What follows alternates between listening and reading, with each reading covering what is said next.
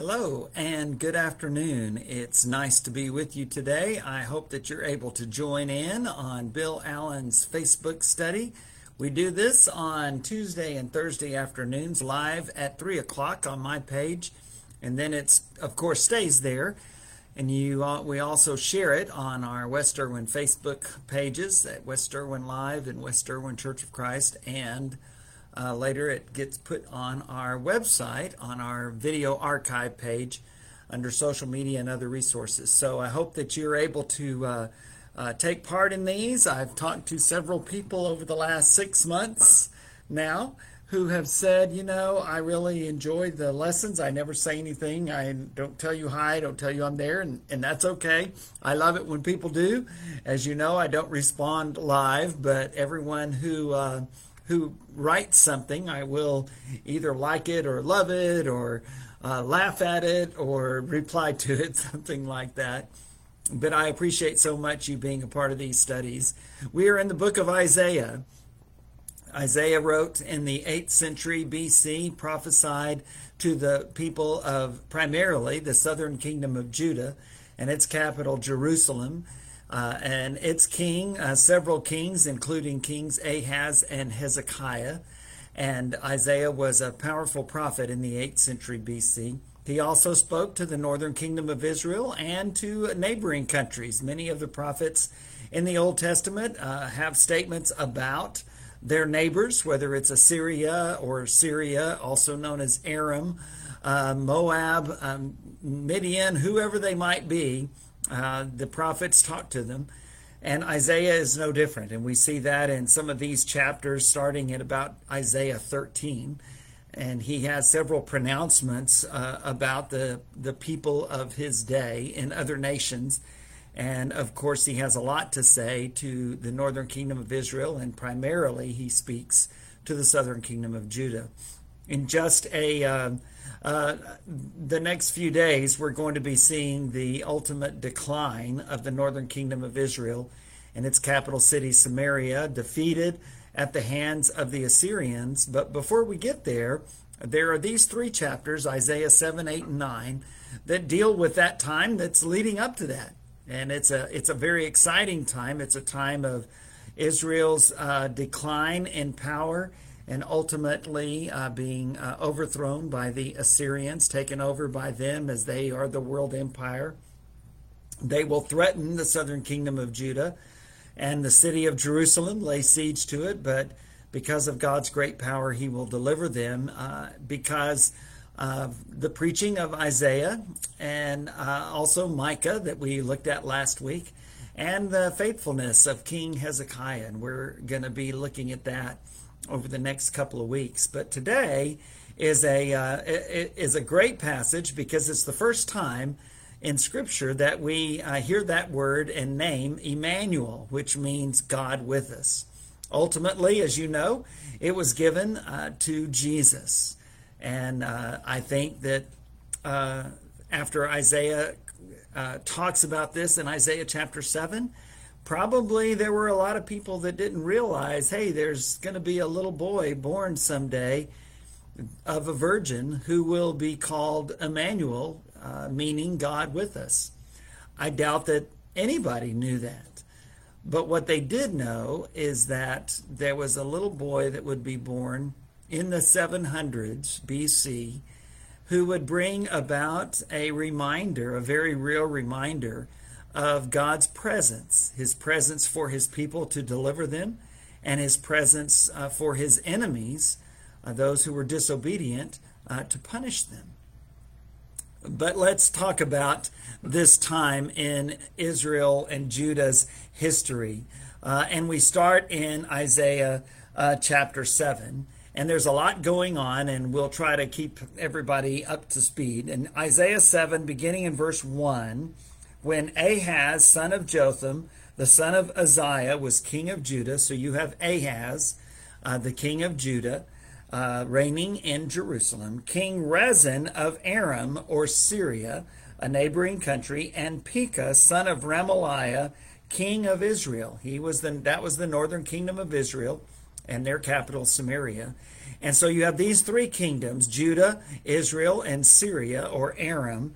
And these three kings, Ahaz of Judah, Rezin of Aram, or Syria, and Pekah, also known as the son of Remaliah, reigning in Samaria as king of Israel.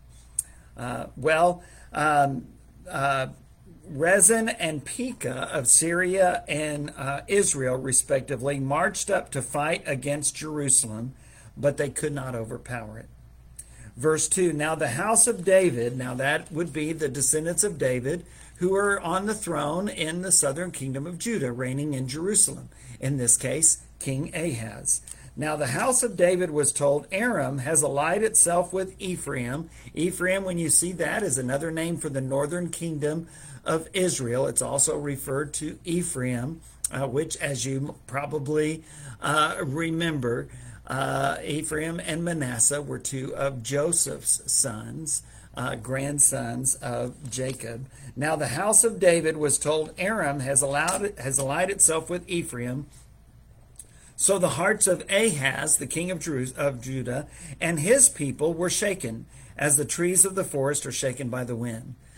So here's what you have. You have these two kings, the king of Syria and the king of Israel, who they allied themselves together. They are in an alliance, and they threaten the king of Jerusalem, the king of Judah in Jerusalem, King Ahaz, and it scares everybody to death.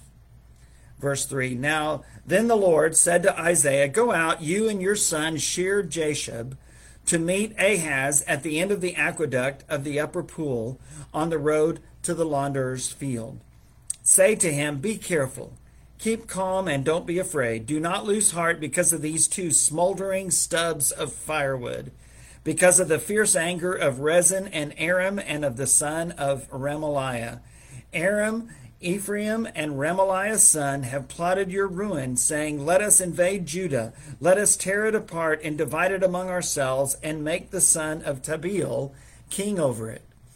So again, what's going on, Bill? Well, you're in the 8th century BC, or BCE if you prefer, the 700s, the time of Isaiah the prophet. The king in Judah, in Jerusalem, the descendant of David, is King Ahaz. There is a king in the northern kingdom of Israel and a king in the nation of Syria, or Aram. Well, those two kings, the son of Remaliah, Pekah, and Rezin, they go after the southern kingdom of Judah, and they threaten it. They have allied themselves together, and they want to take over. Primarily what they want is for Judah to join their alliance, probably against the Assyrians, who are the world power and are threatening everybody. And so they have joined themselves together. Judah has not joined with them, and so they're saying, okay, we're going to go in there and we're going to fight you first. And we're going to have a coup. We're going to take Ahaz off the throne in Jerusalem, and we're going to put this guy, this son of Tabeel, and have him be king over Judah, because he'll do what we want. He'll join our alliance. That's what's going on. And so God says to them through Isaiah the prophet, don't you love this in verse 4? Don't lose heart because of these two smoldering stubs of firewood. That's what he calls the king of Israel, and also the king of Aram, or Syria. And so verse 5, Aram, or Syria, Ephraim, or Israel, and Remaliah's son. Ephraim and Remaliah's son are referring to the same nation, the nation of Israel. Remaliah's son is the one who happens to be king. And Isaiah doesn't even give him the credit of giving his name. He just calls him Remaliah, the son of Remaliah. It's kind of hilarious. Okay, so God says, don't worry about it. Don't worry about it. These two smoldering stubs of firewood, they are burning out, and it's not going to happen. Verse 7, yet this is what the sovereign Lord says. It will not take place. It will not happen. For the head of Aram, or Syria, is Damascus, its capital city. And the head of Damascus is only Rezin, its king. Within 65 years, Ephraim, the northern kingdom of Israel, will be too shattered to be a people. The head of Ephraim is Samaria, the capital of Israel, also called Ephraim. And the head of Samaria is only Remaliah's son. He's the king of the northern kingdom of Israel, reigns in Samaria, Pekah, the son of Remaliah. If you do not stand firm in your faith, the end of verse 9 says, you will not stand at all. What is Isaiah telling King Ahaz of Judah and Jerusalem? He's saying, look, you've got to believe. You've got to have faith, man. You've got to trust in the Lord. He's got this. He doesn't care about these two smoldering sticks of firewood that are burning out. He's going to deal with them, and he's going to deal with them pretty soon, in just a matter of years. Verse 10, again the Lord spoke to Ahaz, ask the Lord your God for a sign, whether in the deepest depths or in the highest heights. But Ahaz said, I will not ask, I will not put the Lord to the test. Now that sounds good, because it says don't put the Lord to the test. However, when God tells you to, then you probably should. And so King Ahaz is unwilling to do that, and now gets in trouble for it, but God still gives him the sign. Verse 13, then Isaiah said, hear now, you house of David, is it not enough to try the patience of humans? Will you try the patience of my God also? Therefore the Lord himself will give you a sign. The virgin or young woman will conceive and give birth to a son, and will call him Immanuel. Isaiah 7, verse 14. He will be eating curds and honey when he knows enough to reject the wrong and choose the right. For before the boy knows enough to reject the wrong and choose the right, the land of the two kings you dread will be laid waste. The Lord will bring on you and on your people and on the house of your father a time unlike any since Ephraim broke away from Judah. He will bring the king of Assyria. Well, this is the first time we see that name, Immanuel, God with us. And later on, as you know, Matthew will look back on this passage and he will recall Isaiah saying all of these things in Matthew 1. And when the angel talks to Mary and to Joseph, he is given the name Immanuel, which means God with us. Why? Because he will be born of a virgin. He will be born of a woman who's never had sexual relations. And he will be born in an extraordinary, miraculous way. And so people will call him the Son of God. And so as he lives on this earth, it will be a special presence of the Lord, God with us, Immanuel. Well, okay, Bill, so what does it mean in Isaiah 7? Well, that's a good question. I'm glad you asked. In Isaiah 7, in Matthew 1, the Greek is pretty particular that it's talking about a virgin, a woman who's never had sexual relations. But in Isaiah 7, in the Old Testament Hebrew, it's not quite so specific. It can mean a young woman, a young maiden. And that seems to be the meaning, because it seems like from what Isaiah says in Isaiah 7, this is a real live boy. He's going to be running around, and before he gets very old, before he's old enough to really be weaned, or he's old enough to know what he should eat on his own, God is going to deliver his people. These two smoldering stubs of firewood, the nations of Syria and Israel, are threatening the southern kingdom of Judah. And Isaiah says they're not going to win. God's going to take care of this. He's going to handle it. And in fact, he is very specific. He says God is going to deliver them over to the king of Assyria, which is not all that surprising right now, because they're the world empire and they're already challenging and moving towards that area of the globe, the Middle East. He's moving towards the northern kingdom of Israel and the kingdom of Syria or Aram and the southern kingdom of Judah. He'll try to get them too. God promises that he's going to deliver Syria and Israel over into the hands of the Assyrians because of their sinfulness, but not the kingdom of Judah. Judah will actually be delivered through the Assyrians from the northern kingdom of Israel and the nation of Syria or Aram. And this little boy running around by the name of Immanuel is witness to that. He's the one, when you see him, Isaiah says, you'll know that God is with us. He is with us to deliver his faithful people, those who trust in him. But he is also with us to punish those who are disobedient. And we'll see more of that the next time that name is mentioned. At this time, the people of God are in Isaiah's presence, and Isaiah's children even have very symbolic names as well. Shir Jashub means a remnant shall return.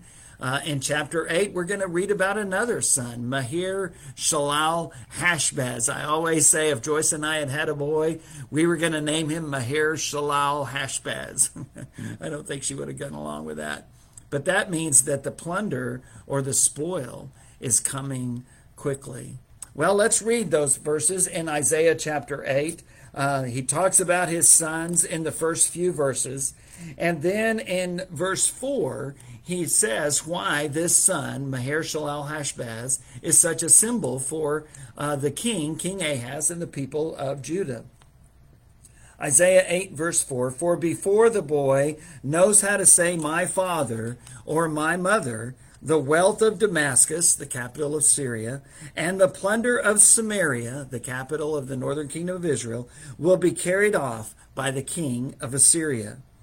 The Lord spoke to me again, verse 5, because this people has rejected the gently flowing waters of Shiloah and rejoices over Rezin, the king of Syria, and the son of Remaliah, the king of Israel.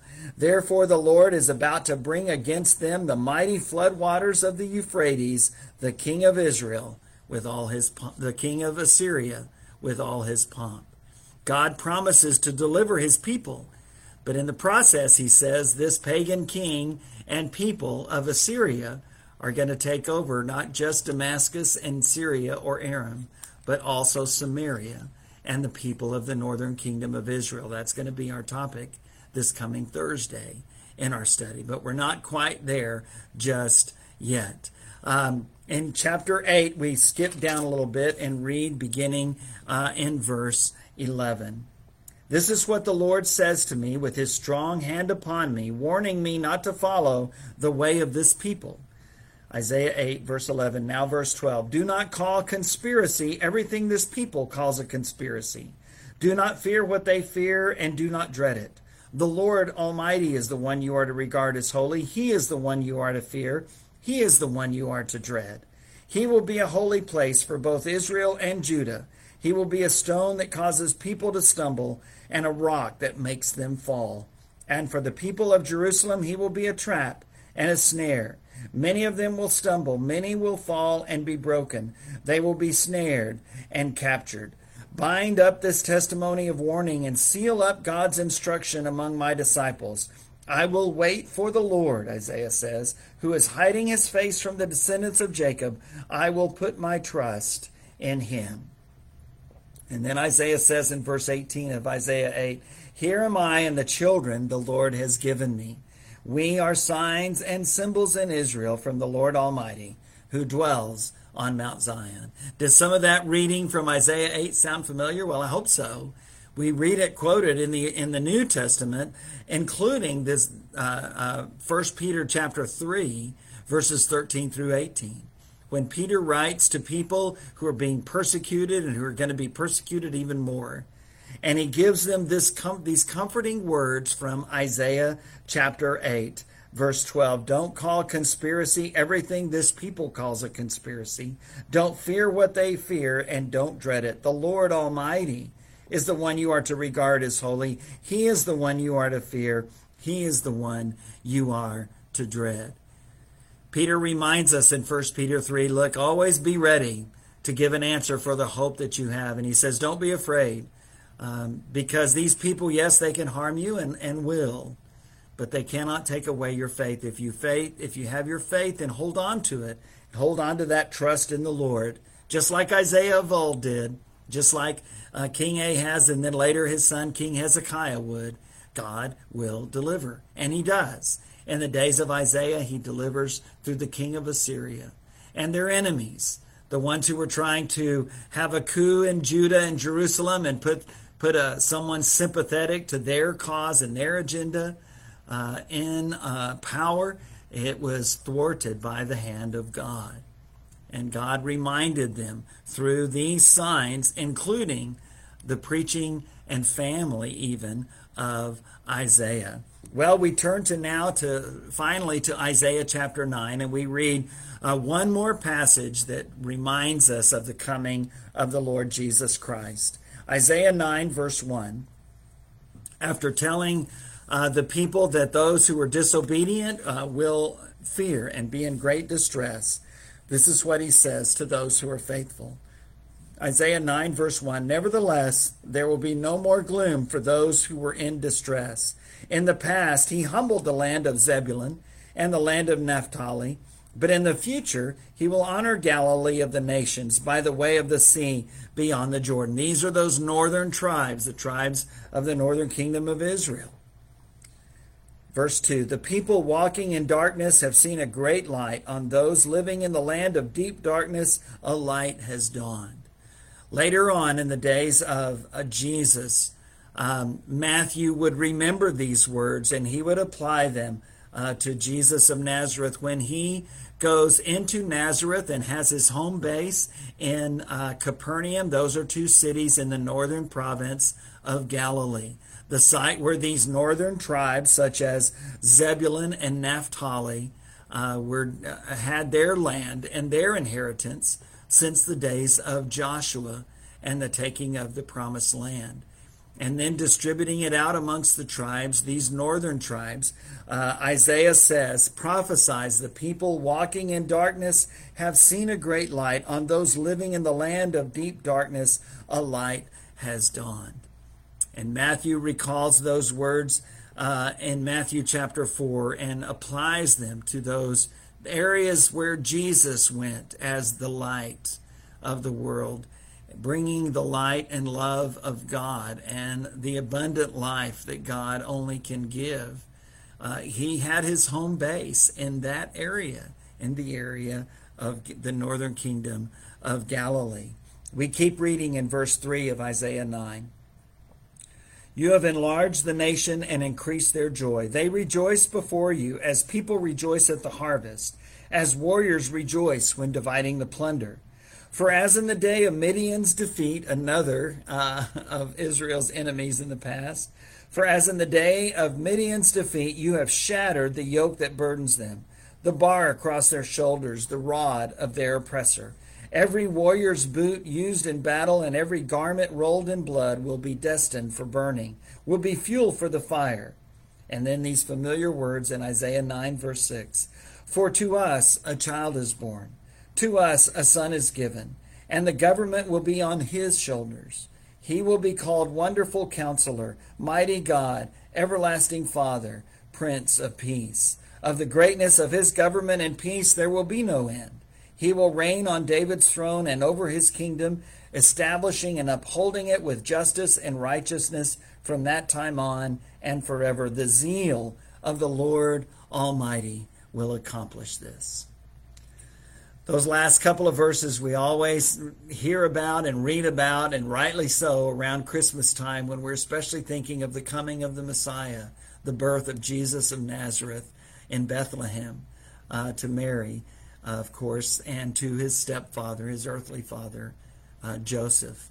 But these words come from the 8th century BC also, the 700s, and they talk perhaps specifically about a king that will come and will come into power in the southern kingdom of Judah and will help bring back peace, restore order, and restore the worship and faithfulness and obedience to God. Well, that king could be referring to King Hezekiah, who will do exactly that, as you know, in doing this week's reading, as he has great reforms in the time of Isaiah. And he destroys these high places where idol worship had been. He calls on the people to observe the Passover. We're reading all about that this week. And that will be a part of our lesson on Thursday as we lead up to that time when the northern kingdom of Israel is taken off into captivity. Those verses, Isaiah 9, verses 6 and 7, they're not quoted in the New Testament, but at the same time, I can't help but believe that the ultimate fulfillment of those two verses especially is found only in the person of Jesus of Nazareth. It's found only in the person of the one who would come and who would be called Wonderful Counselor, Mighty God, Everlasting Father, Prince of Peace. It wasn't unusual at all for the Israelites to refer to their king in some of those terms, to refer to their king as the Anointed One, which is the translation of the term Messiah or Christ.